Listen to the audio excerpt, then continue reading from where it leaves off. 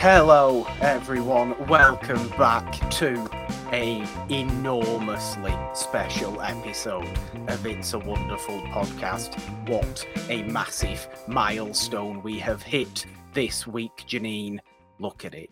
It's episode 300 of the main show.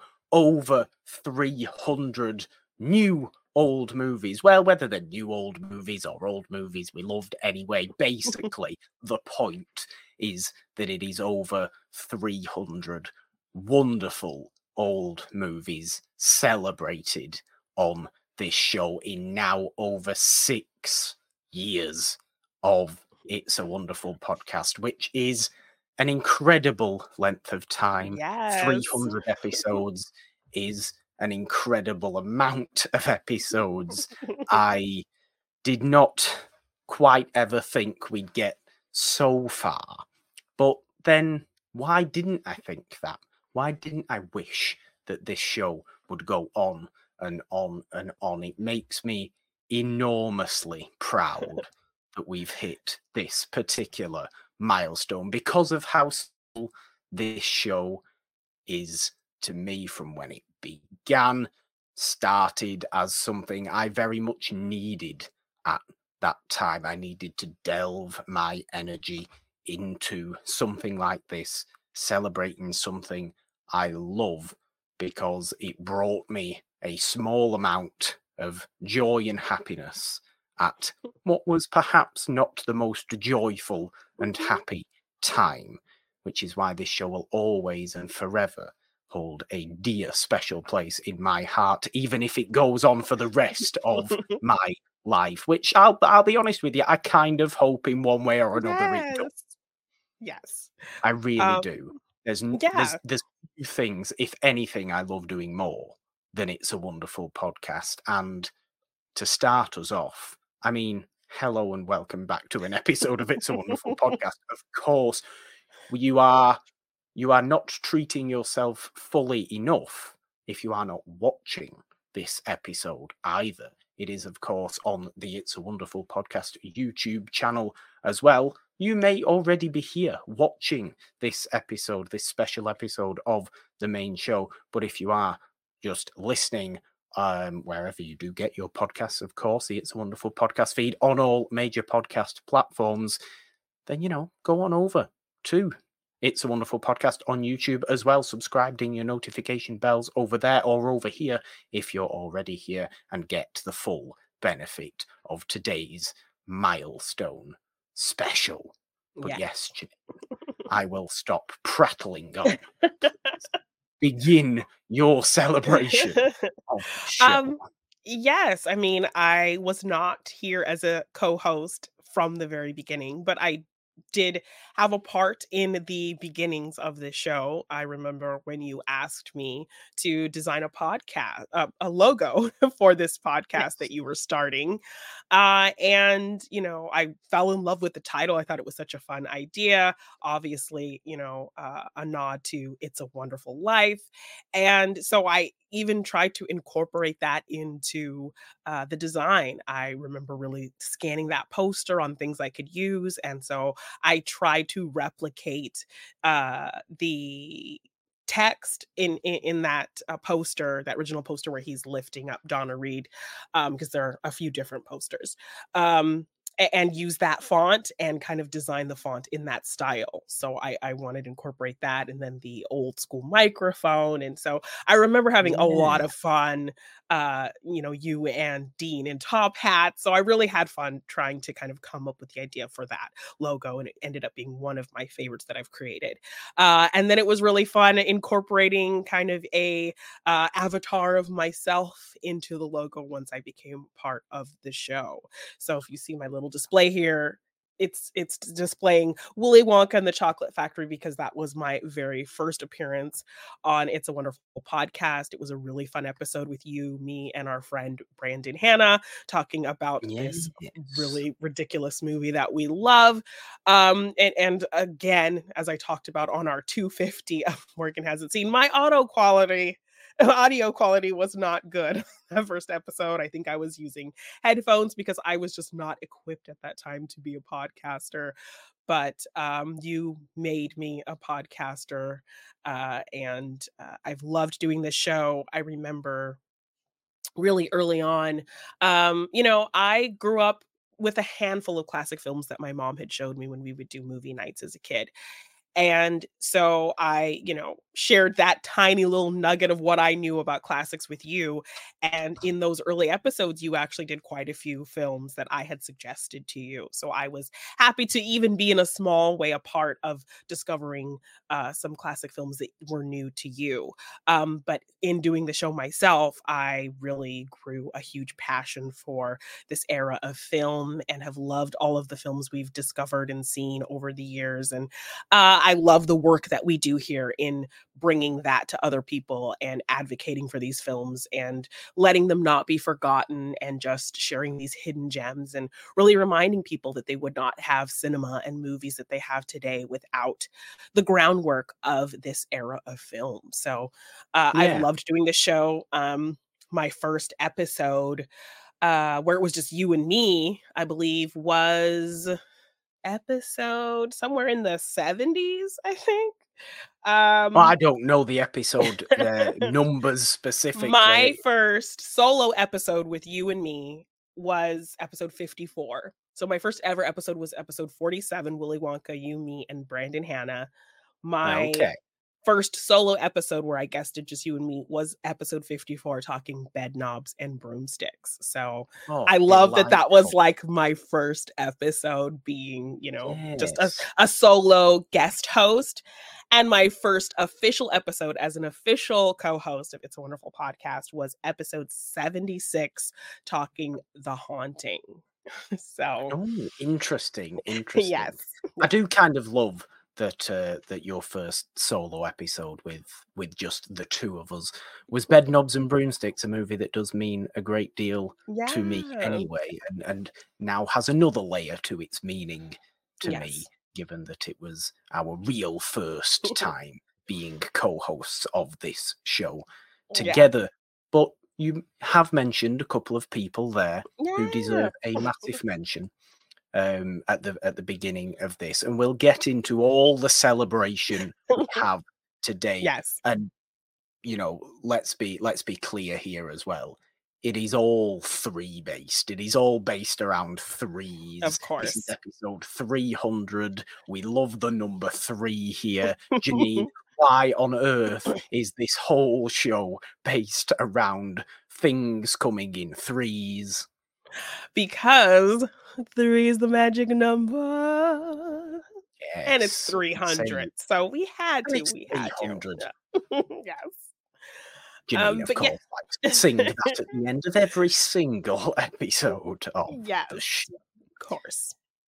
But yes, you mentioned some great guest hosts that we've had throughout the years. And so I just wanted to take a moment to celebrate them, because they were a part of this show and part of, Yeah, how we got here.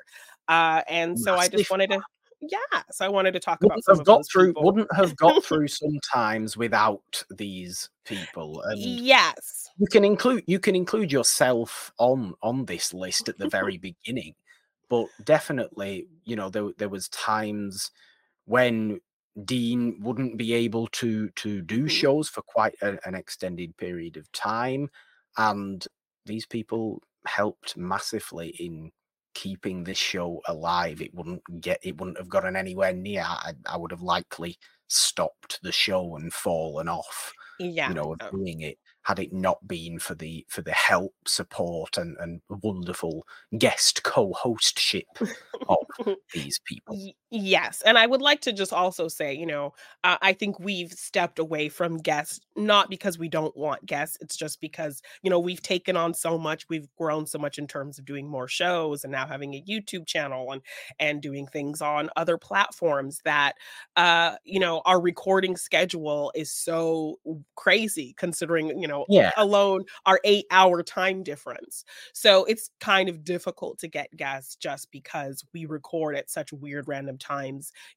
because we have other shows now and other things kind of going on building the channel, that it's not like how it was back then when this was kind of the No. only show that was, or we just had this and Morgan hasn't seen.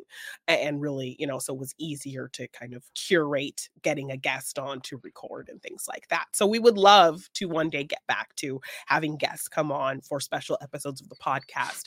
Definitely a goal to figure out going down the line. But so I just wanted to celebrate this wonderful era of having guest hosts on the show, including myself. Yes. So just to Yes. celebrate some really great people who have made their way through the doors of It's a Wonderful Podcast. The very first guest on It's a Wonderful Podcast was our good friend Brandon Hanna. He appeared Yes, on he was. episode 24 talking the Wolfman. It was you and him doing a great episode. He loves classic monster movies, so he was a great guest to have on for that episode, and proud to have such a good friend be the very first guest co-host on the show. Second guest host we ever had was another good friend, Kimber Yeah. Bennis, who was Barrett at the time, but now is Bennis, because so much time has passed since we've known these wonderful people. Yes. And that was episode 26, talking the House of Usher. I think you and her have bonded over a love for, classic horror, particularly things with the wonderful Vincent Price. So I've loved seeing you guys kind of have that bond for this era of horror films for sure. A very frequent guest host that appeared on the show several times was Rachel Silvestrini. She appeared on episode Yes. 46, Talking Singing in the Rain, episode 48 for The Wizard of Oz, episode 49 for Paint Your Wagon, episode 63, The Court Jester, and episode 70 for Disney's Cinderella. So she really Yes. stepped in and talked a lot of episodes with you, or lots of shows with you. So yeah, thank you, Rachel, for being a part of the legacy of It's a Wonderful Podcast. Absolutely. And I made quite a few guest appearances. As I mentioned, my first was episode 47, Willy Wonka. My first solo episode with you, Bedknobs and Broomsticks, episode 54. And then when I came on to be a frequent guest host that summer that Dean was away, I brought in my own little idea for the show called Deja Vu, where we would take a look at a classic film and then kind of do a comparative conversation about its modern remake. So it was kind of my way of putting a stamp on the show in terms of bringing what I knew about modern film and what you knew about classic film kind of together. And I didn't know at the time that I would end up being an official co-host of this show, but I thought, while I'm here, I want to use my time to kind of add something creative to the show if I can, and you allowed me to really put my little stamp on it, even if it was going to be for just a short time. So Yeah. um I started the Deja Vu series, talking The Lion in Winter. We didn't actually watch the remake, but we, kind of looked into it and talked about it in comparison to the original classic film. So that was episode 61. I think it wasn't until The Bishop's Wife, episode 62, where we really had fun looking at that version of the film and compared it to The Preacher's Wife, the modern version. So this idea kind of ended up coming into full swing. Although the next week we talked Laura, which was, for me, the first, I think, film that we discussed that was really showing me what this show does. This great discovery of Okay. film that maybe people don't know about, a hidden gem type movie, because I had no idea, what this movie was. Um, you know, discovering actors that I hadn't really seen in this vein, or even actors that were new to me in general. So Laura was the first film for me where it was that bit of discovery that really got me excited about what this show could do in terms of bringing these classic films to, a wider audience. And then the Deja Vu continues as we talked Sabrina from episode 67, episode 69, Phantom of the Opera, Episode 71, The Little Yes. Princess. Episode 72, the Friedrich March version of Jekyll and Hyde. Episode Yes. 73, Born Yesterday. And then we got into episode 74, M. That was a great Oh, movie to discover for me. I had heard of it. I knew kind of the significance of that film. So to finally get to watch it again, just this great moment of discovery for me on the show. And then obviously my first official episode with The Haunting, which was also a deja vu. And yeah. then we did a great episode, you, me, and Kimber talking House on Haunted Hill for episode 78. So that was a really fun episode having the three of us talk about this movie because this was a movie that you both loved. I obviously am from a specific era, so I was very familiar with the late 90s 2000s remake version of the movie. So getting to go back and watch this movie with the two of you who loved it, Vincent Price, and we had a lot of fun on that episode. And then just three more guest hosts that we had on the show. James White, he came on for episode 64, talking Double Indemnity. So a really great Yes. movie that you guys discussed A, there. a monstrously significant movie that James White managed to grab Yeah, right? on the show. Yes. I love that. Yeah. He got lucky with that. It's a good one.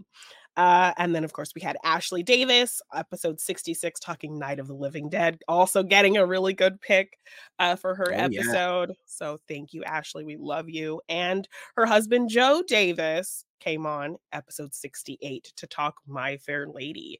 So we've had some Yes. great guest talks, some really big popular classic films for sure. So thank you to our amazing guest hosts who have been a part of the history of this show. Really fun to have you, and hopefully we can get back to that era of guests one day, but this was a great time for the show for sure. Yes. And obviously, an enormous thank you to all of those delightful, wonderful people, but an even bigger thank you, really, to Dean Byrne, the artist formerly known Yes. as Dean, as we like to call him, Yeah. who without whom the show wouldn't exist. Yes. He has since left the show quite a long time ago now, Yeah. but was there at the beginning. He's still on the logo. He's still there. He's on always the a part of logo the show. perfectly Yes, fine. you started the show with him. I remember listening to that very first episode of the show, and loved kind of you guys having this very different mindset, different kind of demeanor on the show. Made for some really interesting conversations. And yeah, he will always be a part of this podcast. And, we're really proud of everything he's been doing, killing it with stand up. So proud and excited for him and what he has going on. But yeah, just always going to be a part of the show, whether he's here or not. And, he's taken leaps and bounds since leaving the show. So Yeah. we can't say fairer than that. But yes, Yes. an even more special, enormous thank you to Dean Byrne, of Yes. course. But let's actually get into the three-based discussions of today's celebratory episode, Janine, because we actually have 5 different little segments Yes. to talk about today.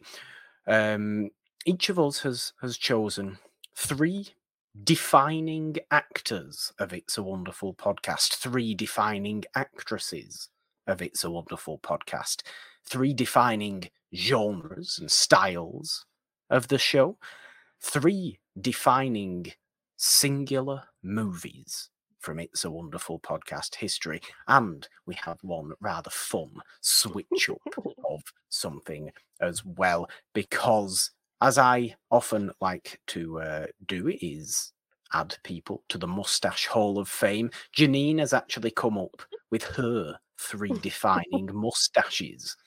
Yes. And as Janine has more frequently these days liked to do herself on episodes of the show and add to her old Hollywood crush list, I've come up with my three defining crushes of the show. So we've had a bit of a fun little switch up there. Yes.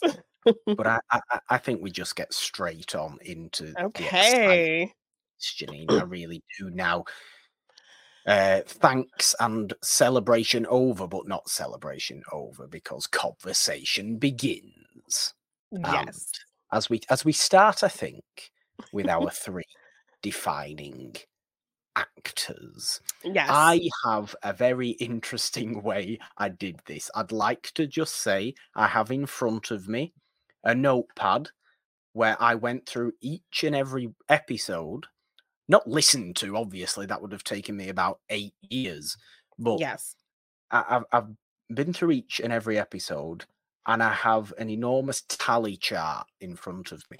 Oh, I thought about doing that, but I was like, this is gonna be difficult to like go through everything. But I just kind It of went wasn't off. My easy. memory went through looking at the episodes and kind of just thought about the actors that made an impact on me. I try to have a diversity of an actor who is very much who you think of when you think of classic films, an actor who I think is very versatile and just an incredible actor. Um, Somebody who impressed me and surprised me, which reminds me of what the show does, somebody that I just was not expecting, someone I had never heard of that really made an impact, and a great supporting actor, because that's also kind of a discovery for people that doesn't really get a lot of attention or love when thinking about this era of film. And then there were so many that I just also had to throw an honorable mention in there as Well, well. So there's a ridiculous amount, and I think this is what's great about when we do special milestone episodes like yeah. this, is we each bring our own meanings, our own interpretations to the discussions we bring forward, like three defining actors of Yes. this show's history. What does defining this show mean to you? It means Yeah. something different to you than it might mean to me, which is Yeah. perhaps why I've done this ridiculous tally chart, and you've gone off vibes, which is a perfect way of doing it. I feel like that would usually be what I do, Yes, but yes. I No. tried to do something a bit different today. Perhaps all of my three choices might not just be based on these stats, though. I kind of want to speak a little bit about some of these stats because I find them Okay. fascinating. But Okay. we'll start off with Janine. Who are your three defining actors of It's a Wonderful Podcast? Well, my honorable mention it was very difficult to not add him to the three because he's so great. But my honorable mention is Charles Lawton. Um, Oh, okay.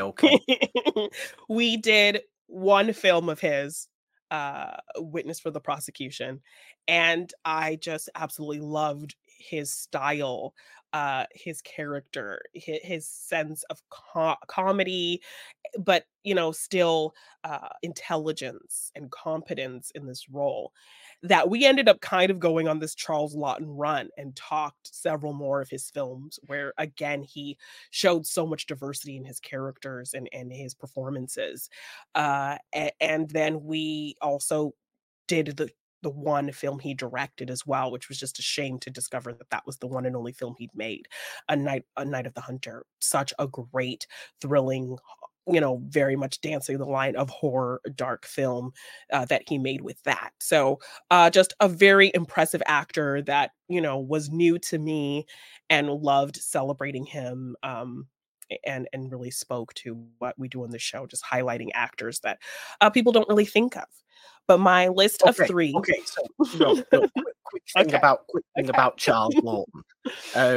How many Charles Lawton movies? I mean, movies he has appeared in.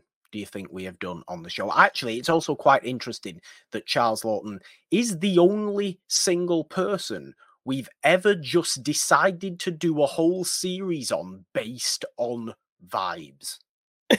Wow. Literally based Okay. on, we loved Charles Lawton in Witness for the Prosecution, so we just decided to keep the train going. We've never ever done that with anybody else. So absolutely, he Yes. deserves that vastly honourable mention. But just a quick guess. You don't have to think too long about it, but how many I movies do you think, think? including Night of the Hunter that he directed, I would say Well, I 5? haven't included that, but okay. Okay, well, We're on 4 6. films. Oh, okay. Okay. Because I'm like 6, Hobson's Charlie. Choice, Witness for the Prosecution, Mutiny on the Bounty, The Big Clock, and then I was thinking of Night of the Hunter. The Old Dark House and Spartacus are the other. Oh, yes. Okay, okay. Go plenty more Charles Lawton, I'm sure, to come on this show. But yes, Yes. give me quickly your 3 big ones. Okay, so This discussion. my 3 actors that I feel like define what It's a Wonderful Podcast is all about is Victor Mature, George Ooh, Sanders, and it was very hard to pick between this man and the man behind you, Cary Grant, but I went with the father of our channel, Jimmy Stewart. Janine, stunning choices. Stunning choice. I particularly appreciate the decision to pick Victor Mature, given that I didn't even bother putting him on my tally list. He literally only has one single movie that we talked about on this channel, but watching that movie and seeing his performance was such a revelation for me. I And this was absolutely Kiss of Death, wasn't it? This was Yes, yes. Death. So just seeing his performance and being like, "Who is this guy? Why have I not heard of him? Why is he not more widely talked about in this era of film?" He was brilliant. And so him just being this great nugget of a discovery for me in terms of this one singular performance just spoke to everything that I love that I discover from the show and what we try to put out to people. Because I feel like we are a very specific type of show that not a lot of people do. I think a lot of people talk about movies on their podcasts, but I think we are the one podcast that really gives love to this era and really tries to show people movies that aren't being talked about. And so in seeing this performance just spoke to all of the things that we try to do in the show in just the discovery of great actors and films and filmmakers. And so his performance in Kiss of Death was just such a great surprise and excited me in a way that, him in that film really encompassed so much about It's a Wonderful Podcast. So I had to put him on the list. I love this so much. You're absolutely right, by the way, because you can go and look at other old movie shows. Nobody does what we do like we do. No. Nobody. And this is something I've grown to become much more proud of what we do for, because there's enough old Hollywood podcasts out there, but absolutely nobody talks with this frequency of enthusiasm about the types of movies we talk about.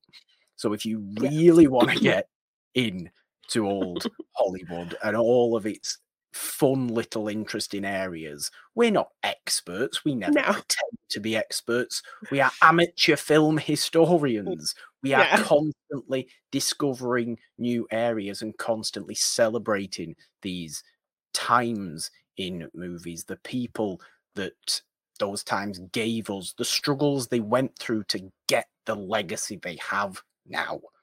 Yeah. At times as well as just the great lives some of them did lead. But I love the choice of Victor Mature. You've also gone with Jimmy Stewart, who is very close to topping our tally list. Wow. He Yes. comes in at joint second place for amount of movies he has Okay. with a starring Jimmy Stewart role. How many do you think that is? Ooh. I'd say Quick to guess. 13?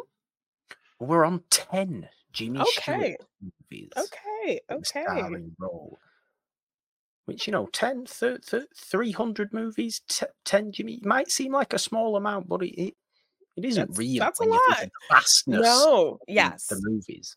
I wanted to pick somebody who encompasses, what I think the average person thinks of when they think of a classic films actor, which obviously is a big part of this show. So it was going to be him or Carrie, for sure, Okay. because they have been huge parts of this show. They are kind of the template of what one thinks of when they think of classic movies and the classic movie star actor.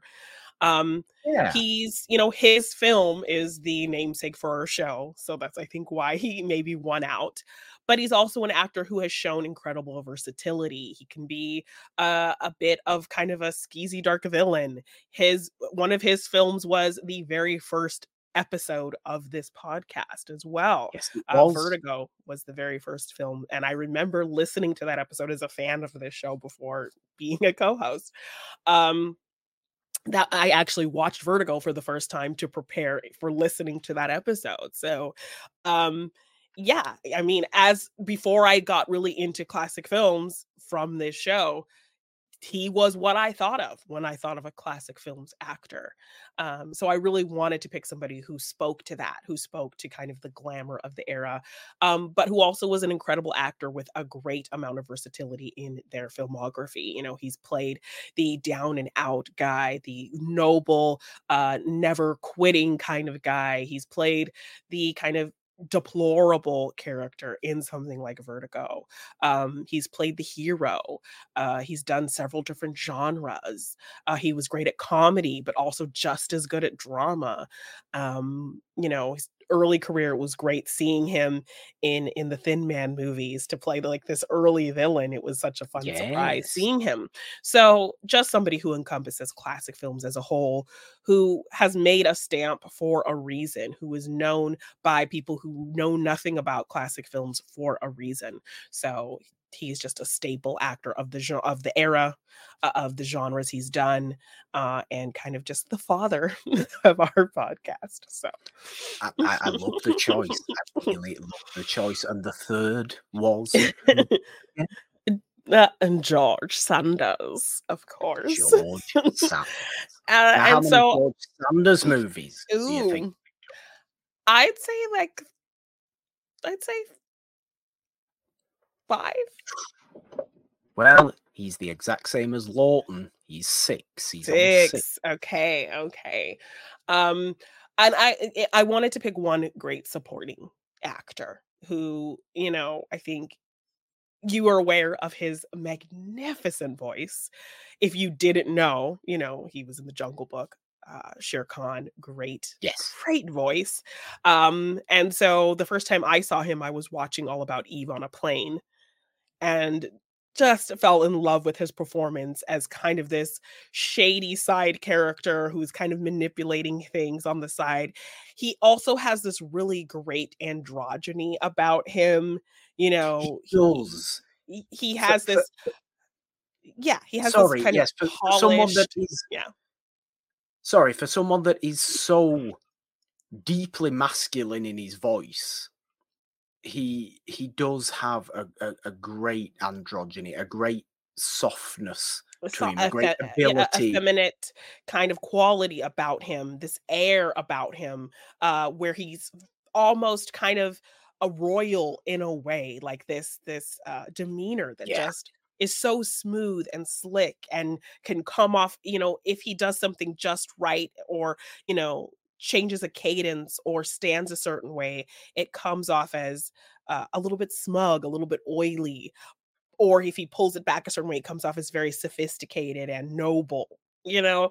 So, I mean, let's say none more so than in the picture of Dorian Gray when he's incredibly queer coded because he's constantly yes, talking about how great gossiping and Dorian Gray looks and how horrible all the women he knows are. yes, and he's very gossipy and all of He's that. incredibly gossipy. He can also switch the cadence up to be comedic as well. So, he is very quippy and intelligent and smooth and sophisticated and dark and sinister, but light and airy and the androgyny. So, a great supporting character actor, very memorable, charming as hell, incredible voice, who people may not know his face, but they know his voice, that I've been so proud to really highlight on this show and share people with them just how great he is as a performer, and to not forget his contributions to this era of film. So, Yes, great choices. I absolutely love it. Neither, well, all three of them were not in my choices either, which I think is okay. very interesting. However, all three of my choices are actually, now there's other people I do want to bring up, but all three of my choices happen to have the most movies out of Oh, anybody, oh, male okay. or So female. yours was a popularity contest. I It's a see. popularity contest, but I think surely that means these people define It's a Wonderful Podcast. Yeah, They've appeared the most. You expect to see these three people makes sense. Yeah. at the highest percentage when you come to It's a Wonderful Podcast, when you think about It's a Wonderful Podcast. There's people that I want to mention that we haven't, who I feel really, really deserve a mention because they come so very close in my heart as people I love as performers, Mhm. but also in amount of times they've appeared on the show. And for some reason, I'm just obsessed with this idea at the minute. Burt Lancaster, obviously quite a Yeah. recent one. A very interesting stat about Burt Oh, Lancaster, actually, okay. was that it took 165 episodes for Burt Lancaster to appear on the show. And his second appearance was in episode 207. Oh my gosh, it was that long. He's on That's 8 crazy. movies already, Wow. So he very much had a which lot shows in the you, songs that, yeah, after seeing him once, we wanted more. it shows you that we've got a real frequency for Burt Lancaster in later Okay. years, which I think is pretty obvious, but we definitely Yeah. have. He deserves to be mentioned. Obviously, we love him.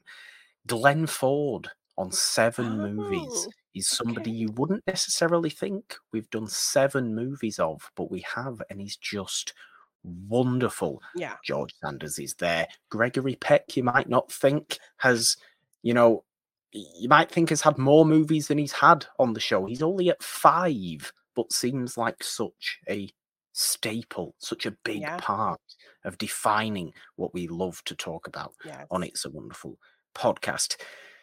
I nearly went with Kirk Douglas on 9 Yeah. Yes. movies of Kirk Douglas's. I nearly went with Bogart, also on 8 Okay. movies of Bogart. Wow. Like I said before, Jimmy Stewart is on 10. It took me horrible levels of deciding to not go with Spencer Tracy. Yes. Also He on came up in 10, my thoughts as well. Oh, 10 wow. movies with Spencer Tracy. And I couldn't put him there because the three people that define, or the three men, the three actors that define It's a Wonderful Podcast to me, it just makes sense Okay. that they I'm are. excited. The man behind me, Cary Grant, Yes. on 11 movies. Sidney Poitier, Of also course. Yes, I 11. struggled. I struggled. Part of me thought that you would put these 2, and that's why I didn't pick them. Yes. Sidney Poitier also on 11 movies. And Vincent Price, Of course, Vincent Price. Yes. who's also on 11 movies. Are you kidding me? There's Wow. nobody, male or female, who takes the top spot. These 3 are Are the the top. most frequent. Okay, I love And that. I love that mix as well. look, as far as Vincent Price goes, the early days of It's a Wonderful It was Podcast were all about absolutely Vincent. dominated by Vincent Price. Yeah. Happens to be because I absolutely adore Vincent Price. I think he's just wonderful. I never tire talking about Vincent Price. He is an era of horror within himself that I Yes. always urge anybody to go and watch. Nobody has ever had any more fun within that genre than Vincent Price had, Yeah. and nobody quite brings that level of total captivating theatricality to his performances than he does in horror. But let's not forget his noir career as well. His career in Laura, in Yeah. While the City Sleeps, and other such movies like that, two of which, those two we have covered on the show.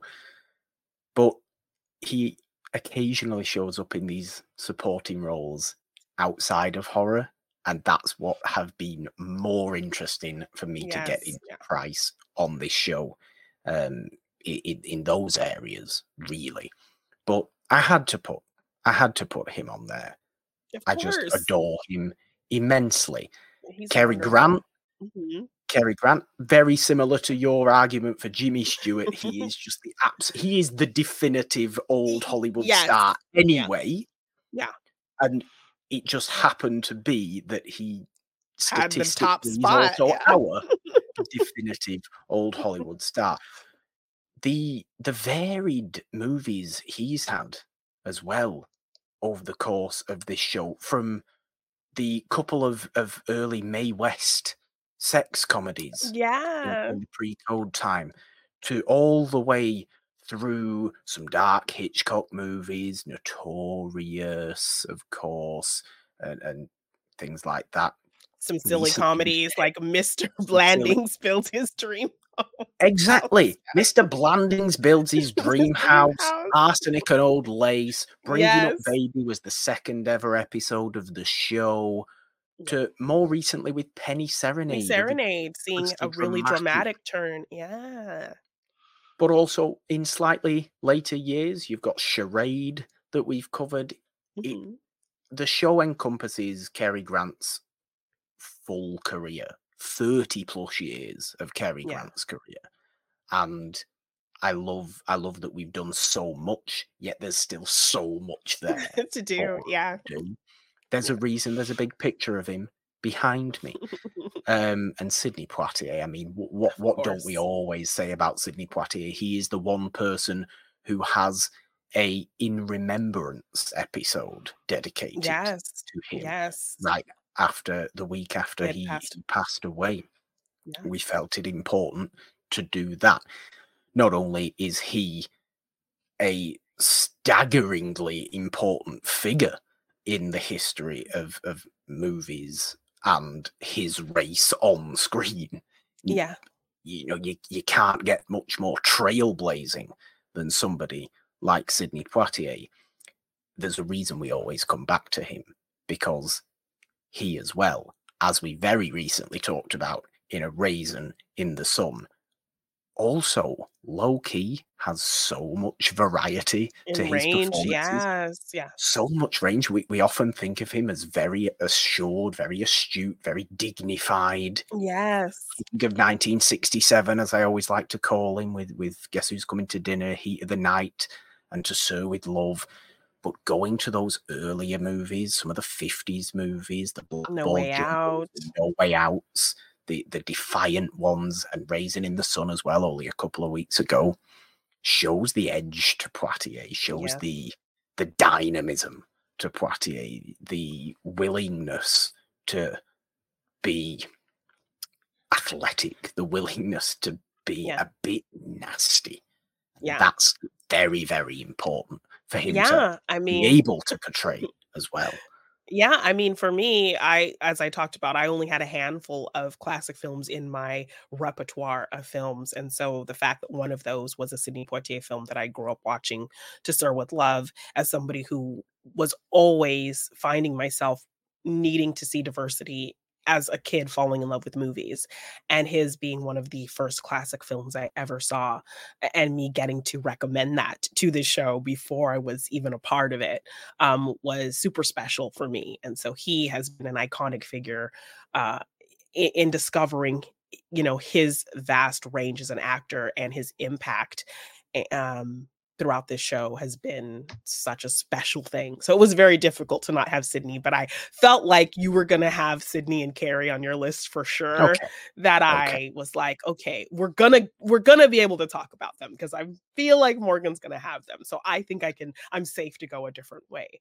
But yes, I love that he's the only actor who we've done a special kind of memorial series for on the show. And yes, he is definitely an icon of this channel, 100%. He is, absolutely. One last little honourable mention, of course, Robert Mitchum on 5 movies. Okay, yes. I always want to do more of, because I think I didn't feel comfortable putting him in my list ahead of some of the much more frequent men that we've covered. But an honourable mention. Move on from the men. Away with the men. No more men. We don't like men anymore. Yes. For 3 defining actresses, Janine, it's the women's time to shine. Yes. There's been plenty of great women show up, quite a lot on It's a Wonderful Podcast. Admittedly, as the tally chart says, not as frequently as some of the star men. Not as frequently. And there is one woman who towers above all other women on It's a Wonderful Podcast history. Yes, I think I could guess, but so I do have an honorable mention here as well, and that woman is Elsa Lanchester. I mean, the only thing I had ever known her as was the rejected nanny from Mary Poppins. So I had seen her kind of a little bit more aged. And so having kind of realizing that she was the bride of Frankenstein, I was like, that's the same person. That she is this like iconic figure in movie history. And I just like wrote her off as the rejected nanny from Mary Poppins. And then we watched her in great supporting roles, like in The Bishop's Wife, just being this great comic relief there. And then, of course, in my favorite role of hers in Witness for the Prosecution, her just going back and forth with Charles Laughton and knowing their, real life relationship as a couple, and really seeing the sparks and dynamic and how they related to each other and how they worked together. And despite it being a supporting role, her just being such a shining point and stealing every scene. She was just so amazing, so incredible, so fun to watch, making so many great, intelligent choices in terms of a great comedic performance, and just wanted to give her some love there. Again, just highlighting a great supporting actor that doesn't really get the recognition, which is a part of what this show does. So. 100% Elsa Lanchester needs to be in here. Elsa Lanchester, I'd just like to say now, is one of my defining actresses. Oh, okay. She absolutely is. For many of those reasons you've just said. And not only do I love her playing against Laughton in Witness for the Prosecution, but it might even be as good in The Big Clock as well. And it's only for like one scene, but she's completely unhinged in The Big Clock. And so's Laughton, but on the total opposite different side. Yeah. And I mean, them as a couple, they're a fascinating couple to read up on, because Laughton was, of course, gay. It was all a marriage of them being nice to each other, not a marriage of convenience, just support and like beard. And I think she was also gay herself, was she not? Or bisexual, so the stories will tell you. But they were very fond of each other. They got on like a house on fire. They got on really, really well with each other. It just wasn't a marriage as we think of two people falling in love with each other today. But they are incredible opposite each other. There's a very interesting stat that I had in my tallies, which the Big Clock was both Charles Laughton and Elsa Lanchester's 5th movie covered on It's a Wonderful Podcast. Okay. Elsa Lanchester's on 6 movies covered on It's a Wonderful Podcast. She's equal to her husband, and is one of my defining women, defining actresses of the show. Absolutely. She is a constant delight whenever she shows up. She is able to be utterly crazy. She's not afraid to show herself to be utterly crazy, like a weird, strange cat lady or something like that, yet also totally ethereally, otherworldly beautiful. As something like The Bride of Frankenstein that, yes, only shows up for 5 minutes at the end of The Bride of Frankenstein. So iconic. Yeah. Phenomenally iconic. I love that she's one of your honourable mentions because she is one of my defining actresses. But who are your three? So for my criteria, I wanted to pick somebody who I knew to have incredible range, who was just a very talented actress who could transform into different roles and really be believable in those transformations. I wanted to pick somebody who spoke to the glamour of the era. Someone, but also somebody again who was not as, maybe well known. But spoke to kind of the sex appeal and the the fancy nature of what people think of old Hollywood glamour. The elegance. The elegance. But someone, yes, who I mean maybe not the average person would think of.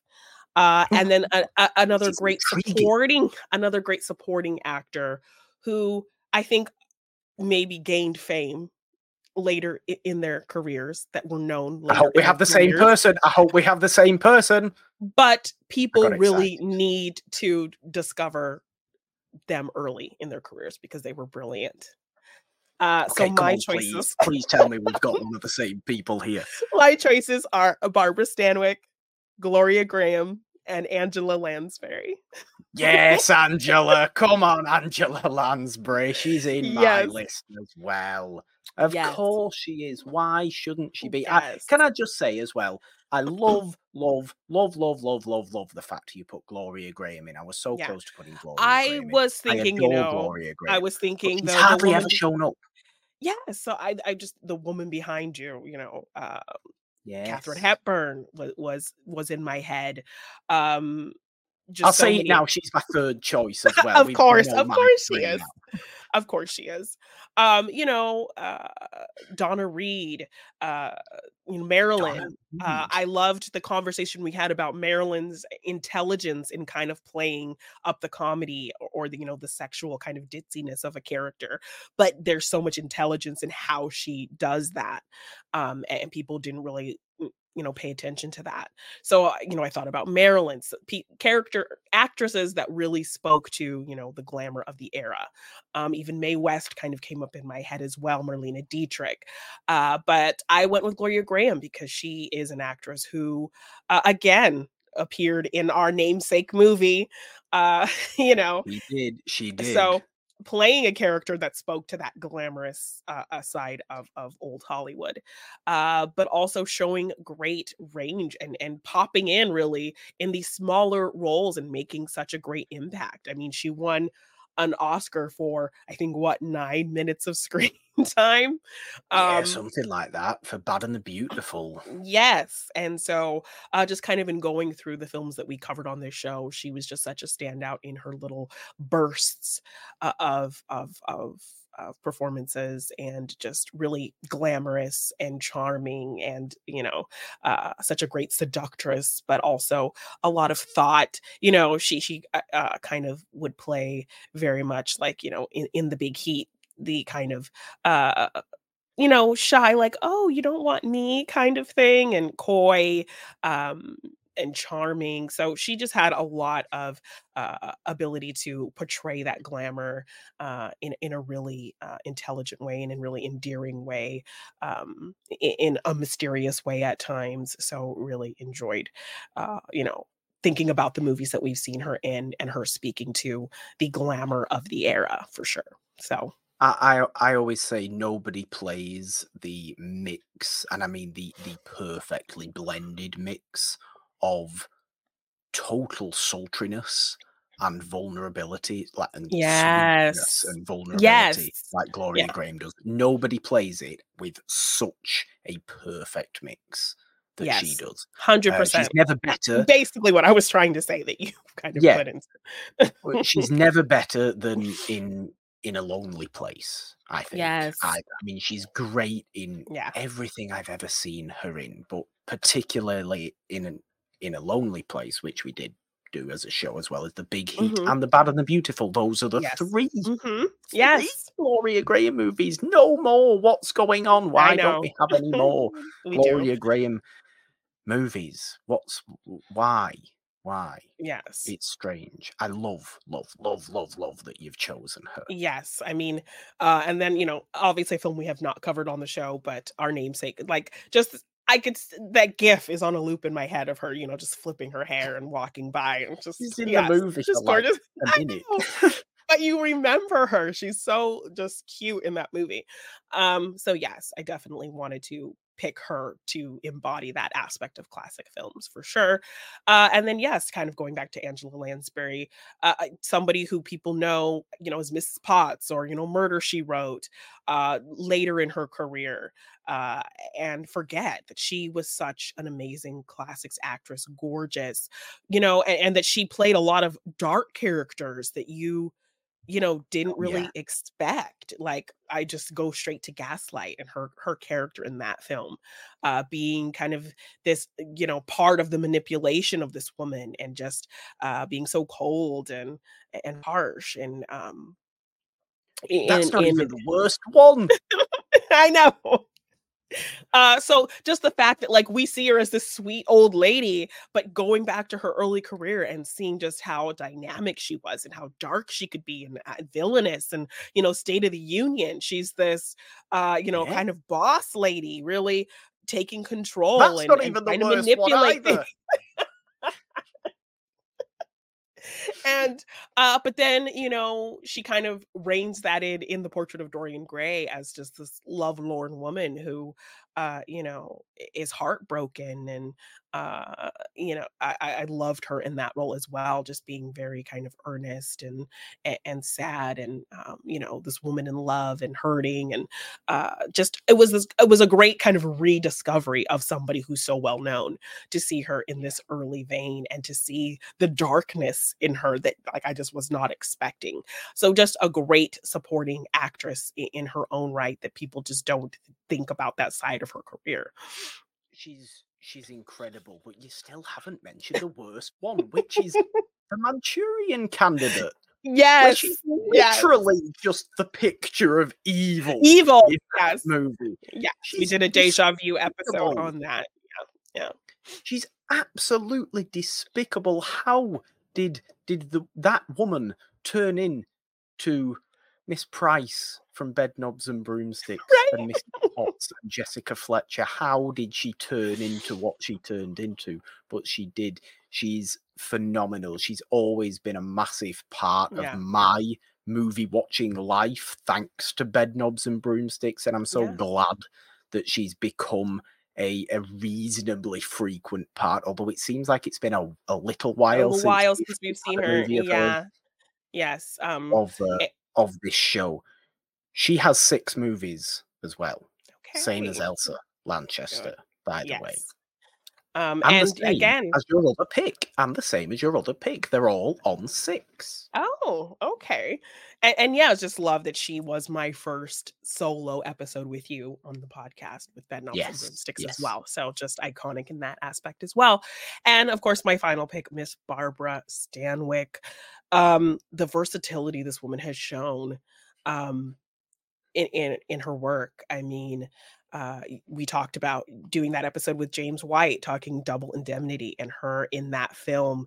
And then we switched to something we covered during the Christmas season, Remember the Night, where she's also with Fred McMurray again. And just the dynamic is completely different. She's like, she has a dark past, but she's sweet and lovable, and just wanting to be a better person, and completely different character. And then we see her giving us this Jean Arthur-esque performance in a Capra film with Meet John Doe, and being Yes.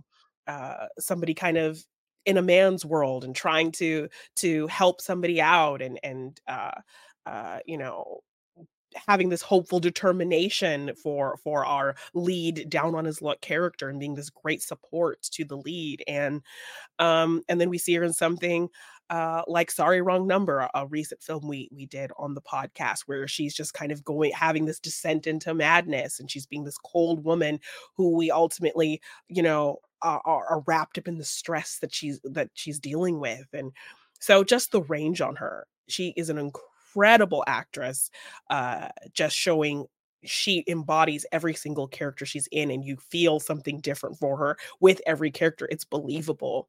It doesn't feel like she's putting on a false cover. She cannot be pigeonholed into one type of acting. So just the range on her. She's just, I think, the most talented and versatile actress, one of that we've had on the channel. In the frequency that we've seen her. She's different every time, and she's doing something amazing every time, and she's powerful and interesting and so strong every single time. So as far as actually like strikingly talented performers go, she might be right up there. I mean, she might be number one for old Hollywood actresses. Yeah. Maybe Bette Davis. Yes. That argument definitely can be made, because there's a real variety to Bette Davis, and Bette Davis makes 5 appearances on the show, only one less than Miss Stanwyck. I'd like to also mention Christmas in Connecticut, one of my favorite old Hollywood Christmas movies, where Barbara Stanwyck is just totally silly. It's a very silly movie. She's manic. She's crazy. It's the most delightful rom-com possible. To go from that in 1945, Double Indemnity in 44, something like Meet John Doe in 41, and then Sorry Wrong Number in 48 is ridiculous. Yes, the range is just insane on her, and she hits it every single time. I love that. We've mentioned my 3, 2 of my 3 being, of course, Elsa Lanchester and Angela Lansbury. The third being the lady behind me, Miss Katharine Hepburn. But there are those other honourable mentions we must make. I mean, Bette Davis has to be mentioned, just again for pure quality and variety of performances. Ingrid Bergman has to be mentioned for emotion of performances. Maybe not quite the range. No, but absolute bawl your eyes out emotion at times. Yeah, she's so good at that. And low-key Shelley Winters. Yeah. Just a little bit of Shelley Winters. I enjoy when Shelley Winters comes up. I'm absolutely disgusted that we haven't mentioned Miss Audrey Hepburn yet either, who for a long time in my tally of actresses was actually very level with her surname sake, Katharine. Yeah. Very, very, very level. I've got stats again that I'd like to bring up. Audrey Hepburn beat Katharine Hepburn to 5 appearances on this show. Oh. After 176 episodes. Dang, that took us that long to talk about that woman. No, that was her 5th. That was her 5th. Okay, that was her 5th appearance. After 100 and okay. On episodes. That's when she beat her. 176. That's when she beat. Okay. That was the 5th. Which I found very, very, very interesting. I do have a couple more stats, but we'll finish off talking about the Hepburns, I suppose, because Audrey's phenomenal. Yeah, again, she's in my favorite classic movie, in Roman Holiday.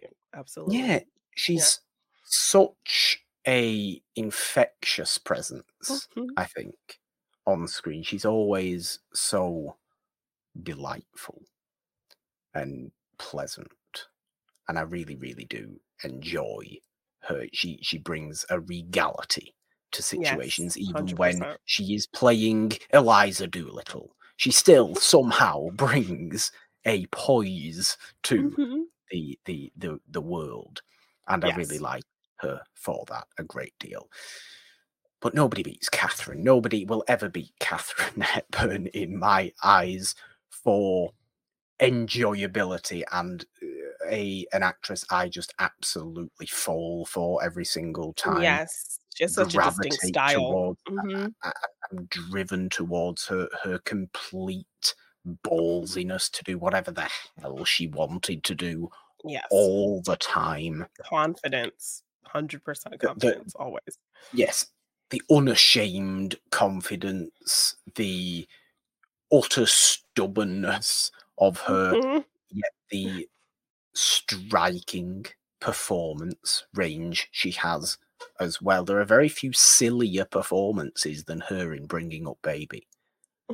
And she's able to do that whilst doing what she did 30 years later in The Lion in Winter. Yes. Is that the same person? Is that really the same person? Yes, it is. Guess Who's Coming to Dinner? And all the other Tracy and Hepburn movies Yeah. we covered Their on the chemistry, show, electric where for they are sure. just, yes, they are electric together. They are phenomenal together. I adore the dynamic of those rom-coms, and it doesn't work if Spencer's not there. No, Yeah. which is why Spencer, nearly makes your actors list. Yeah. But Catherine's just, she's on another level. They're both Yeah. great, those two, as the long-standing quote unquote couple that they Couple. Yeah. were. But there's nobody better. There's nobody better. And there's also no woman more frequent on It's a Wonderful Okay. Podcast Number than Catherine 1. Hepburn, with Yeah. 8 appearances. Oh, goodness. Okay. Not a surprise There there. we go. Let's do our fun one now. Let's do our Okay. fun one. I want to do our fun one because I don't Okay. think it will require much in-depth explanation. No, This fun no. one. I like this. Janine, I would like to ask you what your defining mustaches are. So, funnily enough, I do have an honorable mention here as well. So yes, the switch up on this I think is really funny, as Mustache Hall of Fame is your frequent list that you make on episodes where we do have a mustache featured in the episode. And my thing in most recent times has been the classic actors crush list. So, what do these actors do to become a crush for me? And so you're doing that. So yes, I was thinking about the mustaches we've seen. Tyrone Power kind of was a thought. Ooh, Uh, ooh. but my honorable mention is David Niven in Separate Very Tables. nice. I actually went back and listened to that episode recently, and we took a little decent amount of time talking about how much we liked that mustache. So I had to mention it. And Okay. he's very well known for a good mustache, so honorable mention there. Okay, But my very 3 mustache picks are Gregory Peck in The Gunfighter, William Powell in The Thin Man, and just because I think it's funny to have a fake mustache on this list, Alan Arkin in Wait Until Dark. yes. Okay, for the disguise mustache. I Yes. like it. I'm surprised you didn't go for Judy Holiday in Adam's Rib. As I that thought one about scene that. where she turns into a man in the courtroom. Yeah. That was also an honorable mention for me as well. It was in my rotation of thought, but I was like, only one kind of ridiculous one. But yes, Okay. I mean, the controversy that Gregory Peck's mustache, put into motion in terms of the filmmakers not wanting him, I think was what a producer who didn't want him to have it, and was kind of talking about the failure of the movie because was going to fail because he had this mustache and all of this kind of Yeah, it was drama. either, if I'm remembering right, was it Zanuck?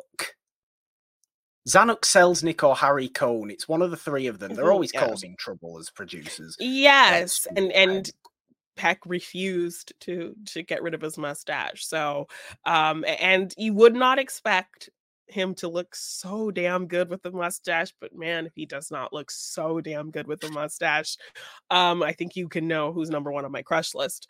But It's not yes, about your crush list today. It's I about know, I know. mine. But yes, definitely my number one mustache, just because I would not have expected it to look as good as it does, and it works. It works for the character he's playing in this Western. It helps kind of distinguish him from, other roles we've seen him in, other performances that he's done. It really nestles him nicely into the Western world, just even having that on his face, and it looks really good. So great. William Powell, iconic for having a mustache. So he definitely has the mustache that fits his face the best, because it's just was part of his normal look as an actor. And so to kind of discover him for me in the Thin Man movies, I just loved his look. He felt just so dapper and sophisticated and a little bit silly, and the mustache kind of played into that in his look. So he wears a Yes, mustache incredibly well. it's the Uh, perfect 30s mustache. yes. And then Wait Until Dark, seeing Alan Arkin be a villain, and one of his more convincing, actually impressive looking disguises was him all with gray hair and this kind of big bushy mustache.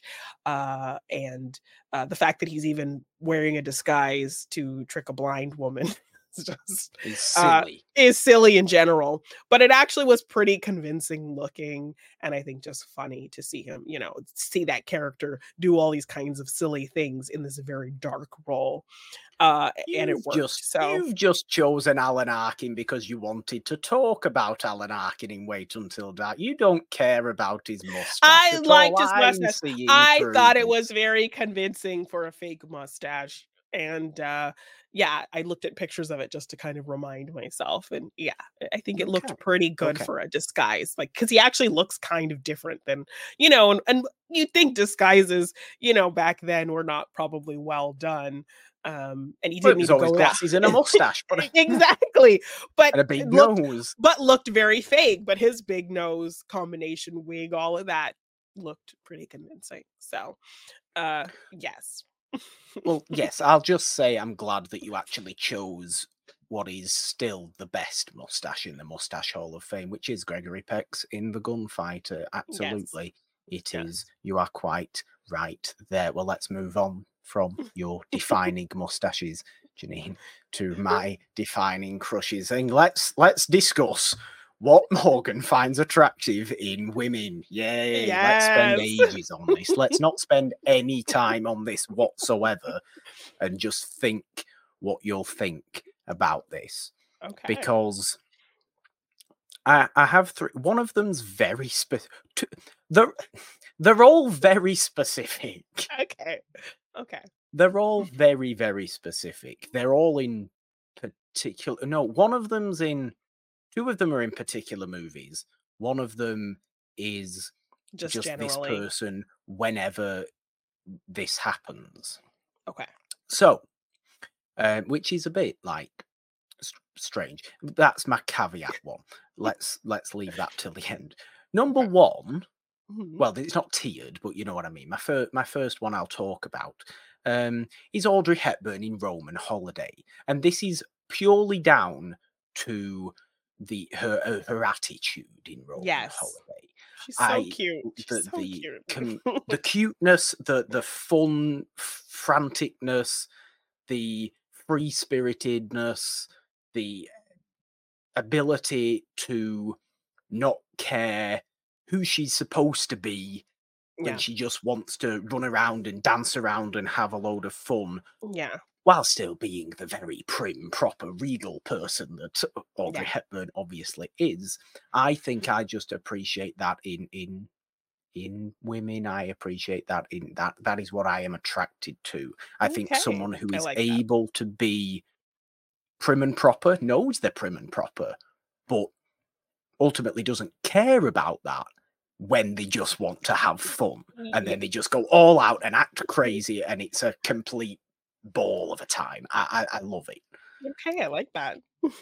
You know, it's one of my favorite old Hollywood movies Yes, as well for a reason.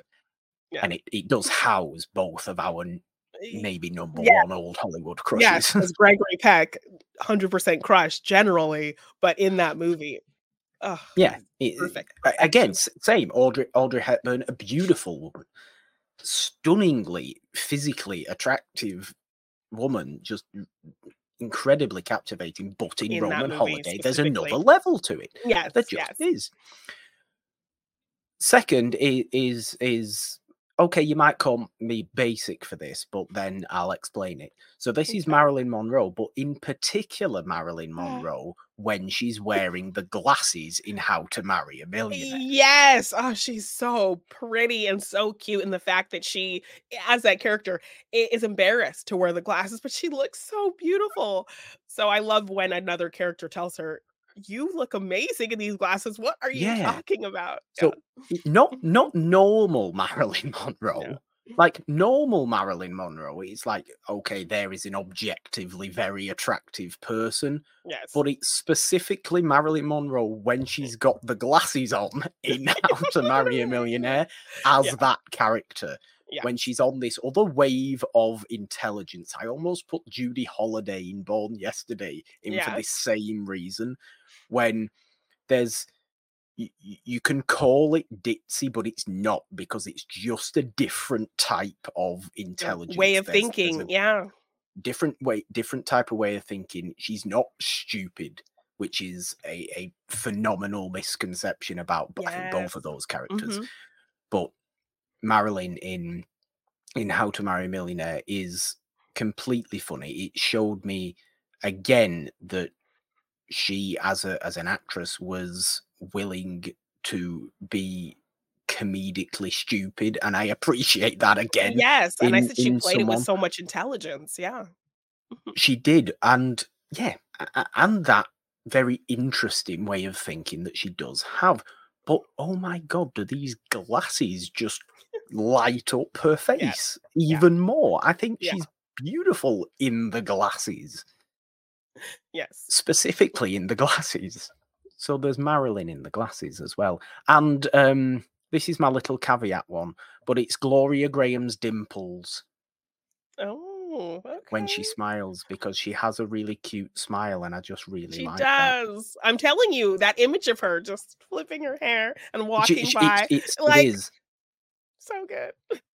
Maybe it's this. It's the cute side of old Hollywood actresses that I appreciate more. I don't think that's the case in modern actresses, to be honest. I think I'm more into kind of I don't know. That's the wrong way of phrasing it, but I was going to say then, um, not necessarily cute, but quite, I suppose you could say powerful, Okay. in terms of a powerful personality Yeah. of a modern actress. I think I prefer that in my modern actresses more, but I think probably because all the I've got an inherent version of the supposedly powerful women in old Hollywood ultimately being femme fatales. So they Yeah. kill me in the end. You know what I Very mean? dark, It's that kind very of. dark turn. Or there's Marlene Dietrich in the suit in Oh, Morocco, in the suit and the yes. top hat, which I don't usually find Marlene. I love Marlene Dietrich, but I don't usually find her very attractive. However, in that scene, In I'm that like, suit. okay, you're Yes. going for something here, and I Mhm. appreciate this. Go Yeah. for it. But yeah, Gloria Graham's dimples. Okay. I I like is it. my other one. The pics for sure. Some There we go. gorgeous ladies. Yes. Yes. Yeah. Moving on, of course, to three defining genres or styles of It's a Okay. Wonderful Podcast. Many have existed in Yeah. the show's history. You could say one more than the rest, but maybe that's just a recency thing. I think it Yes. probably is just a recency thing. Janine, what have we gone for three defining Um, genres or styles? How have we interpreted okay. this particular segment? Well, my honorable mention would be horror as a genre that we've Okay. discussed Okay. on the show, just because I think classic horror obviously differs from modern horror because it's more about the ambiance and the vibes and the tone that it sets and how, the world looks, and that's where you kind of get your kind of creepy energy from. Um, so it's more kind of the quality of it, the style kind of really being the focus over more modern horror films. So I love that classic horror films love to set up a good spooky vibe for you. I think I Yeah. saw that a lot when we did a lot of those haunting movies, and The Haunting of Hill House, and even when we talked, the vampire movies we did, it was all kind of about the vibes. So I love classic horror being able to kind of set the vibes. For my Well, genre, similarly, similarly, I've kind of specified it a little bit more there and put gothic horror as one of mine, yes, yes, because it, 100%. echoing exactly what you said, because it's very aesthetic based, it's very Yes, shadowy, it's very, old world silhouettes and tools creeping and and yeah, fog and Universal monster. Yeah, the yeah, aesthetic of the Universal monsters, of which we've covered all major Universal monsters movie, or yeah, all first Universal monsters movies on this show, the first one of each of them, and a great deal of Vincent Price movies as well, of course, are yes, heavily gothic horror, this heightened aesthetic, and personal kind of melodrama that you get with the gothic as an idea is yeah, so prevalent in the horror movies we've primarily covered on the show. They do focus on personal psyche in these overwhelming, larger than life yeah, locations and supernatural situations, yeah, and but occasionally um person to person kind of evilness rather than yes. anything over the Oh, top, and that's very yeah, much the very goal. intimate, very much about the tone and the feeling Yeah, that it gives you. Um, we're, so my we're on the 3 same line there. I like that. Yes. So my 3 genre slash styles that I think embody what we talk about on this show, are noirs, particularly melodrama noirs, Okay, yes. romance films, particularly screwball comedies, and Okay, didn't really have a specific subgenre for this, but a genre that I think we've really been kind of gearing up doing a little bit more of, and that is westerns. Um, okay, okay. I like this yes. because So yeah. I do have a westerns on mine as well. We're hitting similar themes here. Yeah. I like this. But So I mean, my in terms of Western, my three being gothic horror. yeah, Um, Westerns. I've written down nastier American westerns Okay. and slash revisionist, because there's a particular distinction that we'll talk Okay. about now.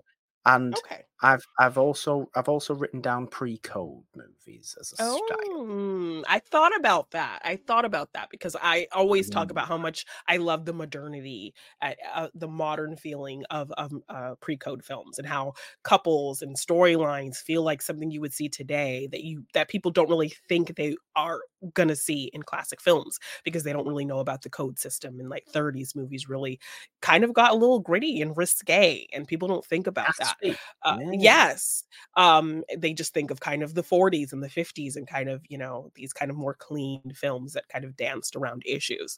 So, I thought about Pre-Code for sure because I loved how modern those movies feel. But just in kind of melodrama, I am very much a soapy kind of girl. Like I grew up watching, you know, teen dramas and things like that, and fell in love with just these messy stories. So I love noir films, the darkness, the kind of thriller aspects of those films, and the grayness of the characters, but the melodramatic ones where there's this descent into madness or this big twist revealed, or just have an ambiguous ending that it's not perfect. It's not tied up in a nice little bow.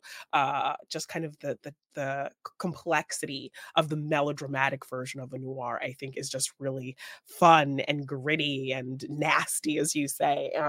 So I love kind of the twists and turns that a melodramatic noir gives, and we've been Yeah. talking more and more of those recently. So We have. You might be surprised that I've not put some form of noir no, on I my know, screen, I but was it was very because I was shocked. absolutely convinced you would, so it wouldn't matter anyway. Yes, because So every we could time I talk about suggest it. movies, it's always some thriller noir thing, and you're like, "We And talked, we have, we have to branch out a little bit more." And I'm like, "I but we know, love noir. I but love the plot noir. of this movie sounds so juicy." Like, that's kind of They all regular conversations we have.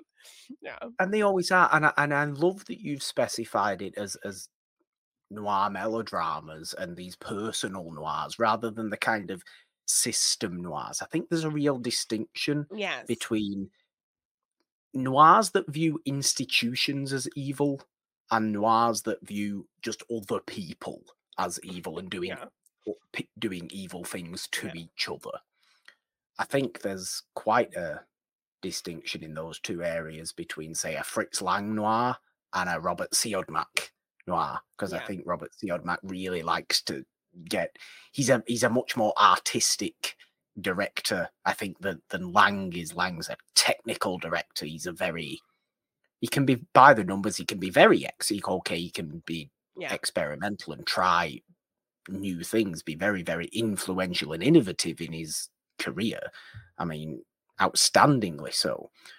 But his noirs are very, very organizations are evil when I'm thinking Yeah. about it. Even something like The Big Heat, and it's Mhm. able to get nasty. He's able to get Yeah. really, really nasty and go really very far. But Robert Siodmak turns on the melodrama, turns on a bit of the soapiness, turns on Yeah, the the grayness of twisty, people, you turny know? flashbacks, dark shadows everywhere, Yeah. ridiculous aesthetics, ludicrous chiaroscuro lighting all over the Yeah. place, and these people that are just horrible for each other Yeah. continuing on with each other because they just have to. And does it result in great things? No, and that's perfect noir melodrama, and we cover a lot of them on the show. We do. Yes, yes. So definitely that kind of subgenre of that genre is really fun for me to do on the show. Romance films, of course, but screwball Yes. comedies, I think, is the genre I personally end up finding myself talking about the most, that really showcases uh a genre that really laid the groundwork for rom-coms that we have today. It really speaks to the history of a very popular genre now, particularly kind of coming up in the 90s and the early 2000s, being this boom of rom-coms, but just reminding people that it started with great things like It Happened One Night, and just this great dynamic between male and female Yeah. characters. Having being able to play the kind of hate between each other, but still managing to showcase the underlying chemistry and potential love that you're going to see, and making it such a fun ride to get to how these characters are going to come together. Just great dynamics, like with Catherine and Carrie in things, and um Jimmy Stewart in with anybody. He always seemed to find great chemistry with his leading ladies 100%. Yeah. Um, so just such a fun genre, really showcasing a great fun genre that is my favorite to this day. And so as somebody who loves rom-coms, getting to go back in time and see kind of the start of that genre, and the groundwork of building to modern day, is such a fun thing for me every time we talk a movie that depicts that, and I see all of these little things that are now in movies that are so popular now, and just love sharing that with people. Like, don't forget, you love rom-coms, don't forget movies like It Happened One Night, don't forget movies like, um, uh Not Arsenic and bringing up Old Lace, or Bringing Up Baby. no way, bringing up Yes, baby. His girl Friday, Adam's Rib, His Girl man, God. Friday. Yes, don't forget movies like that, because they are so fun, and, yes. Love it. Yes, So they are yeah. ridiculously fun. Well, before we talk about westerns, or as I've referred to them, nastier American westerns, Yeah. let's just have a little bit more to say about Pre-Code, because it is one of the absolute Okay. most fascinating times in Hollywood history. You are right in saying the heavy modernity that you can feel from Mhm. Pre-Code movies is very much there. I I particularly appreciate the more romantic side of Pre-Code movies rather than the, say, gangster side. I like movies like Yeah. Public Enemy, Scarface 1932 Mhm. Scarface, which we've covered. I don't think we've done the Public Enemy on the show.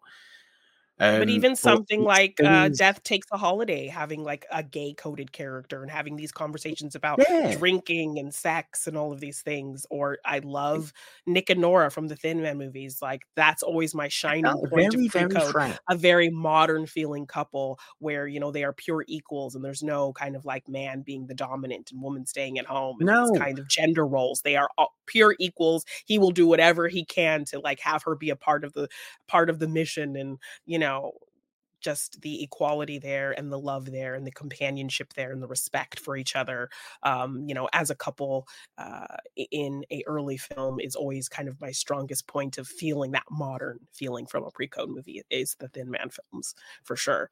yeah, and the ones we've covered that I think define why I want to Yeah, talk about this yeah. the best on the show are Queen Christina with Greta Mhm. Garbo, which I think is the one of the best. Just you can't possibly ever do this Yeah. in the height of the code.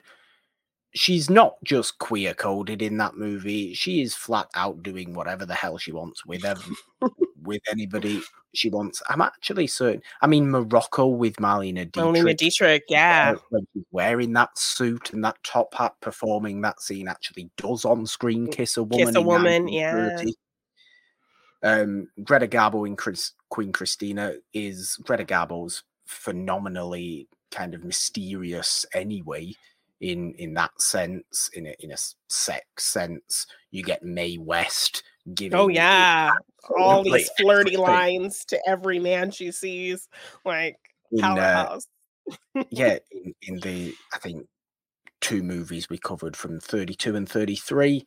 I think in She Yeah. Done Him Wrong and I'm No Angel, Mhm. but she's complete. She seems unhinged in those movies. Yet she's just laying around, strutting around, going, "Come on, then, come and give me what you want to give me, because Yeah. I'm here ready to take it." And I like this attitude so Yes. much. So good.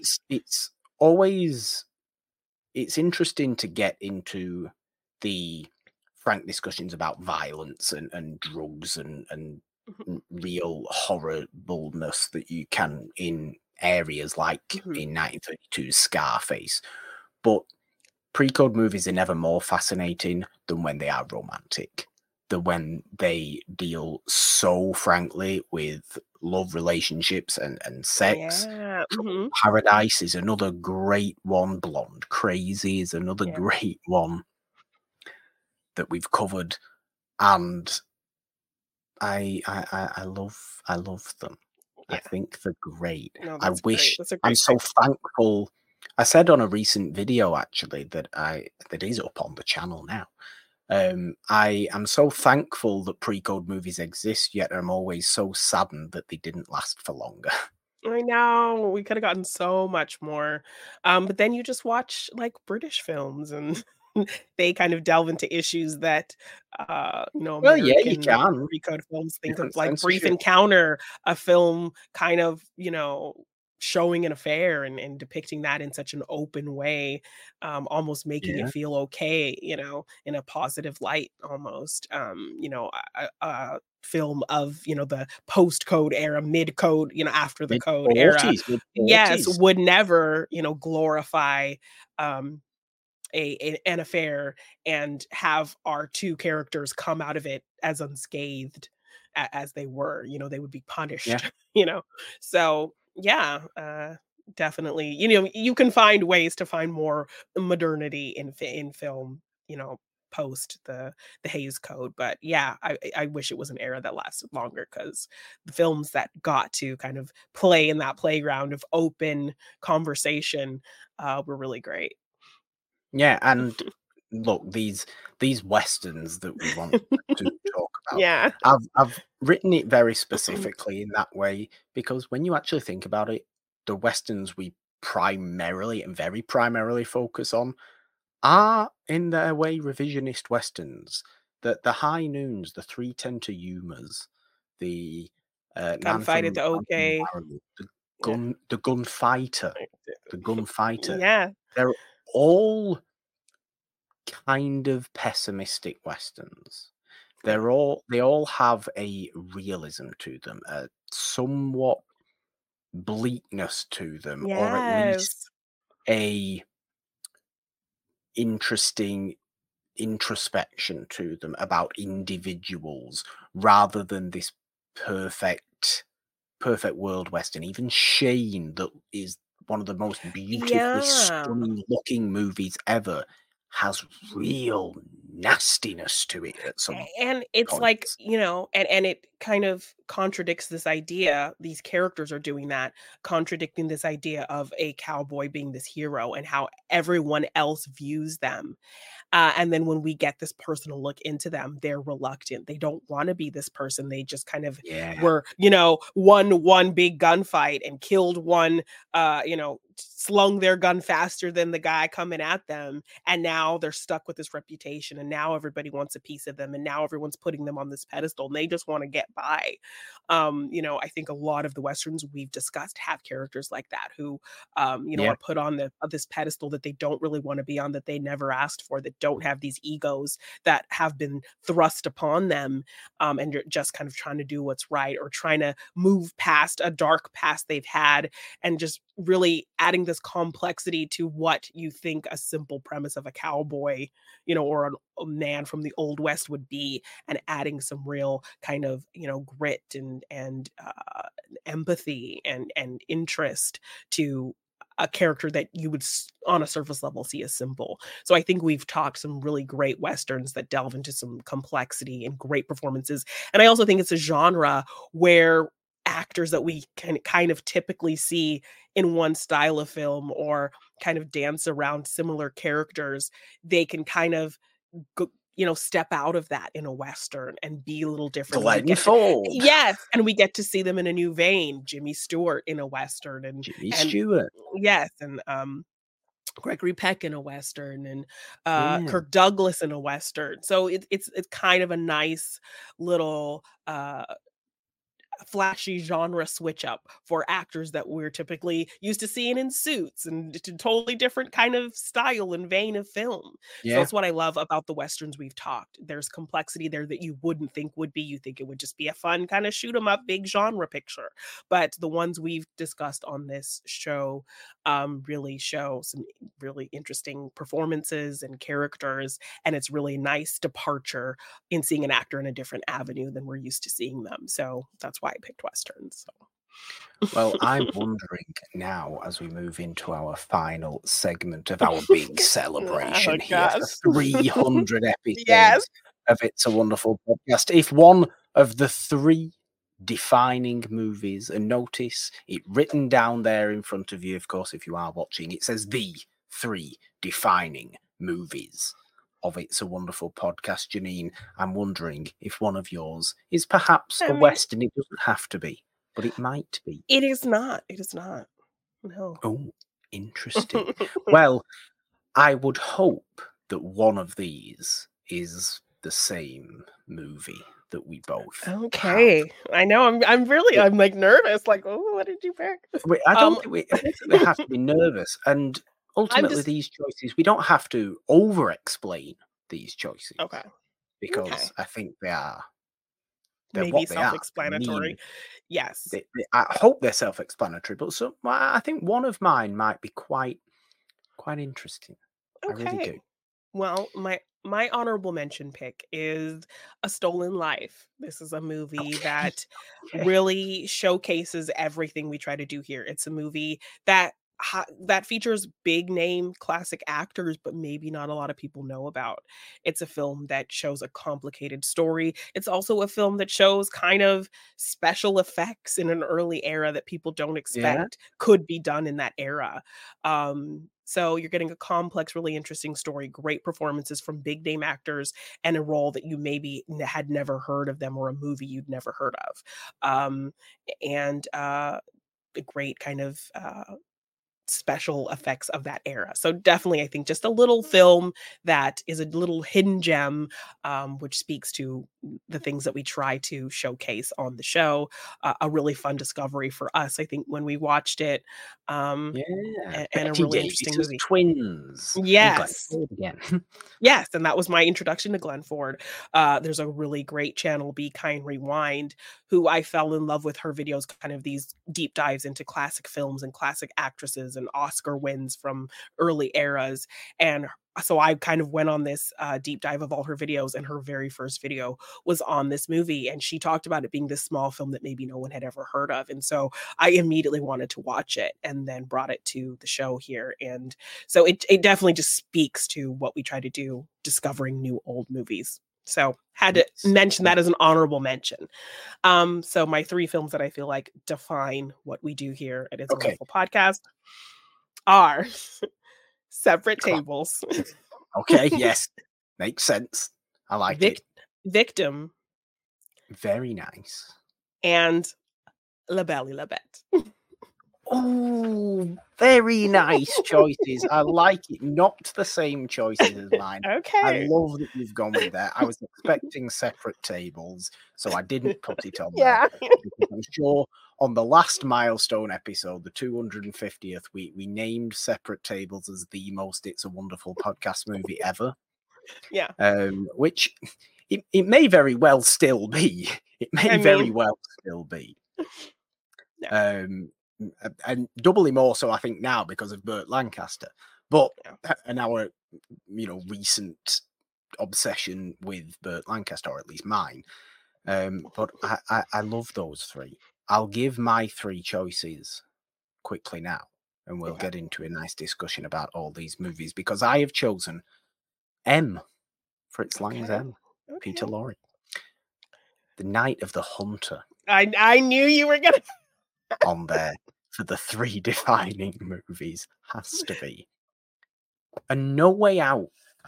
Okay. All right. I I've like chosen that. No I Way love Out. that we both have a non-English speaking film in our lists. Um and also, the reason I have Separate Tables uh is because I was out in the world at a Schmodown event, and one of my fellow competitors came up to me and talked to me about this episode. They listened to it, and they were just like, I can't believe you did an episode on Separate Tables. Who is doing a podcast talking about Separate Tables? And told me it was a great episode, and was just very impressed that our podcast was talking about this little movie that, like, the average person had no clue about, that, you wouldn't expect a podcast to talk about. But the other film that he also mentioned that he was surprised we were talking about and not thinking a podcast would talk about was Night of the Hunter. So those were 2 movies Why? that somebody came up to me and talked to me about, that they had listened to them, that they were surprised that we were covering it, that they never would have thought a podcast would have talked about it, and they really enjoyed the episodes. So the fact that you picked the other film that this person brought up to me, it speaks volumes. Look, I've Shout out to always Ty loved that Lieberman. story about Yes, I've always loved that story about Separate Tables. I feel like we do tell it quite frequently, but here is the perfect place to tell it again. Yeah. The other one that he mentioned in that little spiel, being Night of the Hunter, that idea doesn't even come into it, because while Separate Tables was voted as the most It's a Wonderful Podcast movie ever by us on the last milestone episode, and thus deserves a place in this little discussion now, the question as to what is Morgan's favourite ever movie has always been one I've struggled to answer, like deeply struggled to answer. Yet whenever anybody asks me that question now, I find it easier because I tell them it's Night of the Hunter. Because Okay. it's the one movie I recommend everybody I see who asks me, who knows me for old movies. I say, well, what's your favourite movie? I'll say, go and watch Night of the Hunter. So it must be my favourite movie. Yes, if it's one that you feel like is, doing enough to get somebody as a fan of classic films. Um, So not only did it end out our Charles Lawton, our impromptu Charles Lawton series, yeah. who is a defining, It's a Wonderful Podcast actor Mhm. himself, along with Mitchum, who is a semi-defining It's a Wonderful Podcast Yes. actor himself. It's also one of the weirdest movies you could possibly wish for, one of the most unique fairy tale, horrible, Great nasty, yet visuals. really Mhm. wholesome and terrifying and sweet, with genuinely good child performances in the mid Mhm. 50s. What's going on there? How does that Yeah. happen? The terror of Robert Mitchum, the monstrous quality of Robert Mitchum in that movie, the fact it is in 3 distinct parts, Yeah. like really distinct acts. That middle act being the traversing down the river, almost like Huckleberry Finn, with all Yeah. these creatures everywhere and the constant threat of the man in black on his horse following. Looming, and him under this guise of being this, like, religious prophet and doing all these awful things under that mask of Another religion and phenomenal, yeah. yeah, another phenomenal layer to it being that it isn't even condemning of religion, because your wholesome maternal hero, Lillian Gish, is also deeply focused on Yeah. religion, deeply Christian, and it is that battle between the two of them at the Yeah. end, that hymn singing battle between the two of them, and Mitchum's doing the whistling and singing, leaning on the everlasting arms. Nobody has ever been more terrifying as an actual I know. human being than Harry Powell Yeah. in Night of the Hunter. It is a Brilliant movie. stunning movie. There's Yeah. no movie like it. There's no movie that's ever been made that is as indefinable as Night of the Hunter. Yeah, which is why it's so It's sad also that's the why I only say film Charles Laughton directed. it is. It's also why I'm saying categorically it is now my Okay. favorite movie, because I think it has to be, and has to be the defining movie of It's a Wonderful Podcast for me. But there are these other two as well that Y Yeah. is. Yeah, so for me, of course, Separate Tables on the list. It definitely, because I think, I listened to the episode, as I said recently, and I was trying to remember, like, how I came about it, and on the episode, I did say I was looking through, like, the Turner Classic Movies section on a streaming service, and it came up under, like, Oscar winners, and so I'm looking at it, and I just see this big cast list, David Niven, Deborah Kerr, Burt Lancaster, Rita Hayworth, and so, I don't think I had really been well versed on any of their films at that point, but I knew all of those names. And so I'm curious, what is this movie with this big name cast? And it feels like it's going to be a really interesting ensemble piece. David Niven, I know him to be kind of this dry comedic actor, and this seems like a drama. What is it? And he won an Oscar for this. Like, what? So I need to know what this is. And so the fact that it's this film really, hinging on an ensemble, getting all these different kind of soapy stories, seeing an actor who I knew to be more comedic doing a great dramatic role playing this tragic character, having, chemistry with someone like Deborah Kerr, who you wouldn't expect would kind of spark off like that. My first time seeing Burt Lancaster, a name that I knew so well, but had never seen any of his work. Rita Hayworth, I kind of only knew from a scene from Shawshank Redemption of her in Yeah. Gilda flipping her hair. That's all I really knew of her. Getting to see her actually act and be this fully realized performer, and even just the side cast and kind of their little quippy conversations and murmuring whispers about what's going on with these other kind of leading characters all just worked really well. A really kind of great message of the film, really heartbreaking characters, really interesting performances, and just a great showcase of old Hollywood with that movie in seeing all of these actors kind of bounce off each other. So it was a kind of, like I talked about Victor Mature's performance, this was a bit of a revelation for me in getting to see actors whose names I knew so well but had never really seen really shining in a very simple story because it was based on a stage play, I believe. So very kind of contained story. It really played into all the soapy things I loved. And so just a really great illustration of old Hollywood shining its brightest with just the Yeah. solid performances, not a complicated thing to follow, and just a really tight story. And so really just loved the discovery of this movie, and then knowing kind of it has this significance to it as well, that I wasn't even aware of. And then to have somebody just come up to me and talk to me like, Yeah. being impressed that we were celebrating a movie like this just added that little extra, you know, flavor to this choice. Yes. So Absolutely. Absolutely. But another great area of what I always love talking about on this show is when we talk about movies that are not afraid to deal with horrible subject matters, or not yeah. necessarily even horrible subject matters, but tough subject matters, and give them real airtime, real thought provoking, a real thought provoking movie.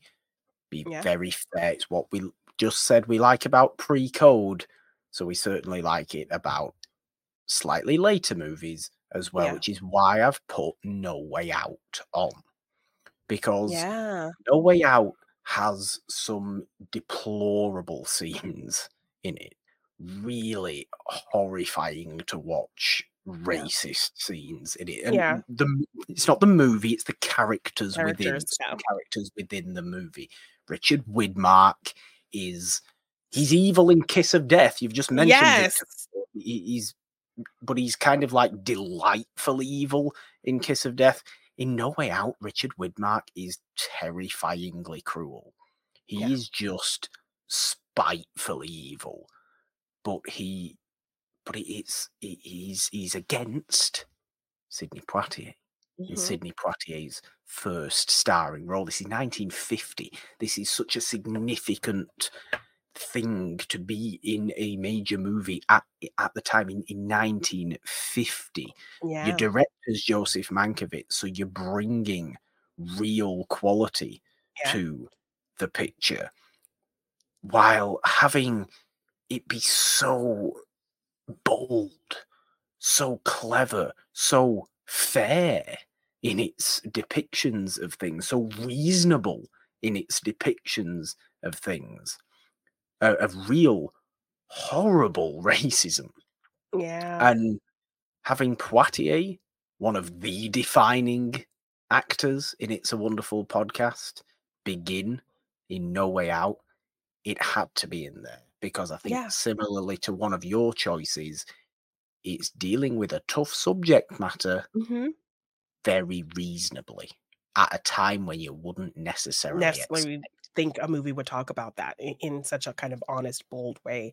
Yeah, a great choice. And we were really much in a '60s niche because that was kind of his big time for Sidney Poitier. So to go all the way back to the beginning of his career and see, the first glimmers of his brilliance, and a film in that era in 1950 dealing with racism in such a harsh, honest way, it is unexpected. So it's really kind of a nice surprise. So yes, definitely love that pick. Um, go for victim then. yes. So again, bouncing off of that, I have loved, the misconception of early films not really, having the ability to really delve into serious issues. And again, I think this is what I talked about, with the loss of pre-code films, we go overseas to get films talking about bolder issues that films in the coded era could not talk about. And so Victim, seeing this film from the early 60s really delve into the issues of discrimination against homosexual people and wrapping it in this story that is a thriller and a mystery, um, and dealing with it in this vein of, a very genre picture, but with a very real subject matter, I think was really intelligent how they handled it. And I think really uh, relatable for people. Even today, and years later from the 60s, what the struggle of what gay people had to go through. So it was such just a really interesting surprise to find a film who that really wasn't afraid to shy away from the discrimination against gay people, and that it was the part of this kind of whole murder plot, and to kind of add that entertainment factor of making it a genre picture but really having such realness about it. This was such a surprise of a film I had no idea about. Um, and so just to discover a movie really talking about something so real, in a very Yeah. early era was just really intriguing and interesting to me. And, I think we try to talk a lot of films that highlight really tough issues, because, again, like I said, I think the average person who thinks of classic films don't think that they were allowed to have this type of substance or delve into these really topical issues that are still seen today. And so I love that we can use the show to highlight those types of movies. And I think Victim was a perfect movie that spoke to that. So Yeah, and what I love about both that and No Way Out is that they are totally, completely watchable. They're not bleak, yeah, miserable movies.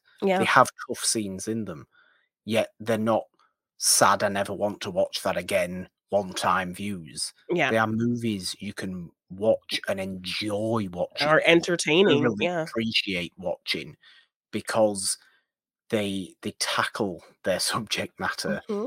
in such a way that it results in ultimate positivity, Yeah.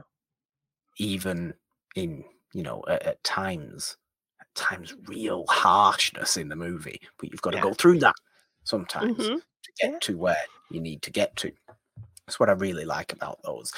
So let's end this whole celebration with two non-English language movies. What's going on here? This is I mean, it's a Yeah. little bit rare. It's a little bit A little bit rare rare. on It's a Wonderful Podcast, admittedly, but every so often we do like to throw something out there. So let's throw a German movie out there and let's throw a Yes. French movie out there, Janine, because M, Fritz Lang's M, 1931, shows up Mhm. as one of the most influential genre movies ever.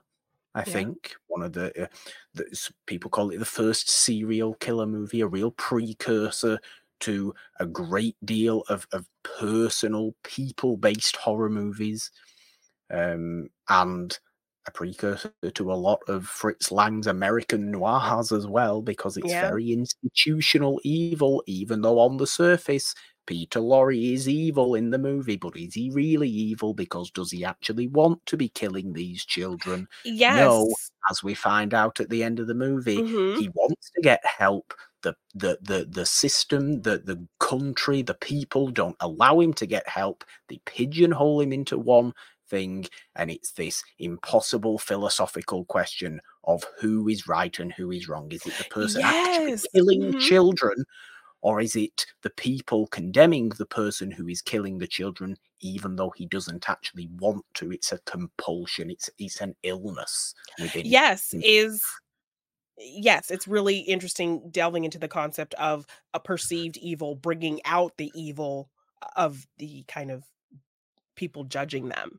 Yeah, It's a really great look into that, and I found myself finding really interesting comparisons between this movie and, like, modern horror films like A Nightmare on Elm Street and, Stepfather, and just interesting things that I noticed in those movies that immediately took me back to this film. And so kind of the reach this, non-American, thriller film had on things, you know, far into its future was just really interesting to kind of pick up on the great themes it was discussing and kind of the chills that it gives you with this character and the moral kind of quandaries that it has you really thinking about. And it leaves you sitting with that thought of kind of that It debate, which does. I think is really intelligent and a great introduction to a villain as well. So, I so mean, a many. great introduction for many people to Peter Lorre as well, who's Yes. obviously Yes. wonderful. But I think M is an incredibly accessible, older, non-English language movie as well. Yes. Incredibly accessible. Mhm. I think it's very, very easy to watch Yeah. because it's like any other killer horror movie. It plays like that, Yeah. very much so.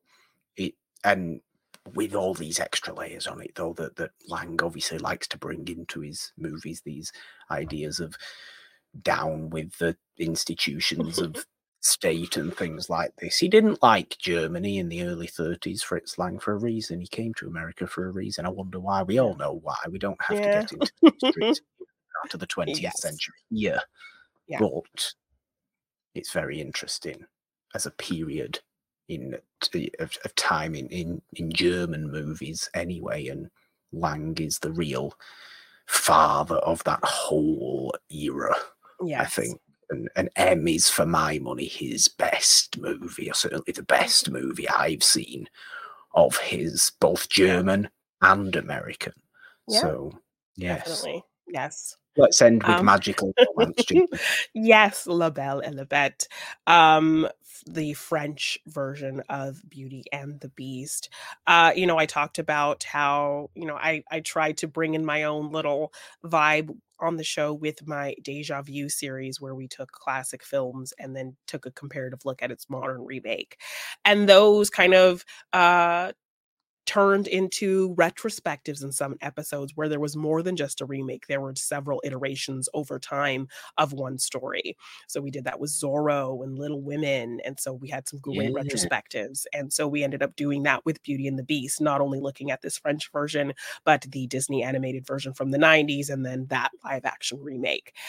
So doing a retrospective episode, I think I wanted to have that as one of the films and generally episodes that encompassed what we do on this show. We're trying to push things and really show people the connections between old and new, and that we wouldn't have, the new. I keep saying that we wouldn't have any of what we have today without this great groundwork of films.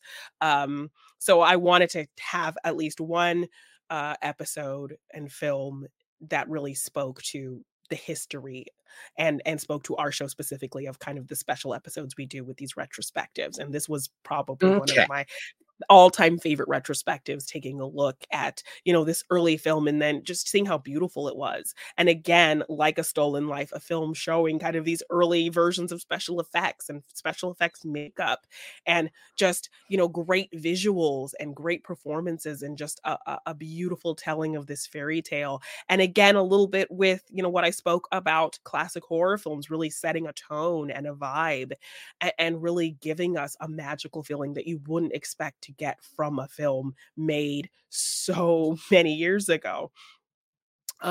So just a general great kind of look through film history with that episode, with starting with this great film. Very accessible for a film because I feel like, a non-English language films always have this reputation of being very inaccessible and oh my gosh, I have to read subtitles and oh my gosh, da da da da da. But because this is such a well-known story, it's so easy to follow. It's so easy to kind of be romanced by the magic of the story and the sweeping nature of it and the Well, it's really primarily visual.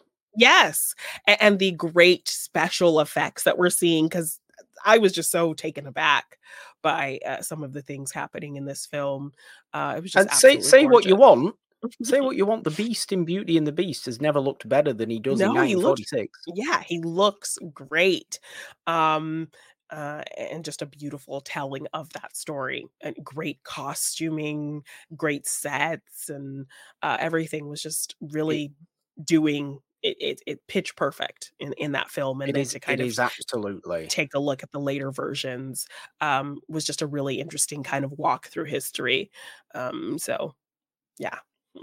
La Bella La Bête is absolutely one of the most beautiful movies Hmm. I've ever seen. Like flat out. If Yeah. I'm talking about aesthetically, visually beautiful movies, Shane is up there. Hmm. La Bella La Bête is up there. Yeah. Too. We've just kind of recently just brought up. Yeah. But it's again, it has that fairy tale uniqueness, like Night of the Hunter, one of my choices Hmm. there. But it is just a magical, magical movie. Far more magical than anything Disney could try and conjure up in later years. It is, because Yeah. Jean Cocteau is bringing a real surrealism to La Belle à la Bête that is so welcome, I Yeah. think, in that movie. And romantically, it just really envelops you as well. Hmm. The pure heartedness of it Yes. all. You feel so in love at the end of watching that movie, even though is it Jean Marie, his name, the actor who actually plays I the think beast, so. looks like a complete buffoon at the end of that movie when he turns into his real self when he's Yeah. wearing that ridiculous outfit. Oh my gosh, But yes. it's that's beside the point. It is a wonderful movie, and you are right in saying it is definitely one of our best ever episodes of this show as well. Yeah. The Beauty and the Beast retrospective.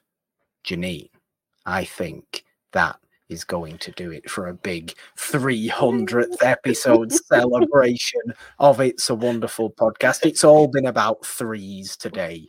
Yeah. We've had a great deal of fun. Whew, that was an epic. Yes. That was like Ben-Hur the episode, and we've never covered Ben-Hur.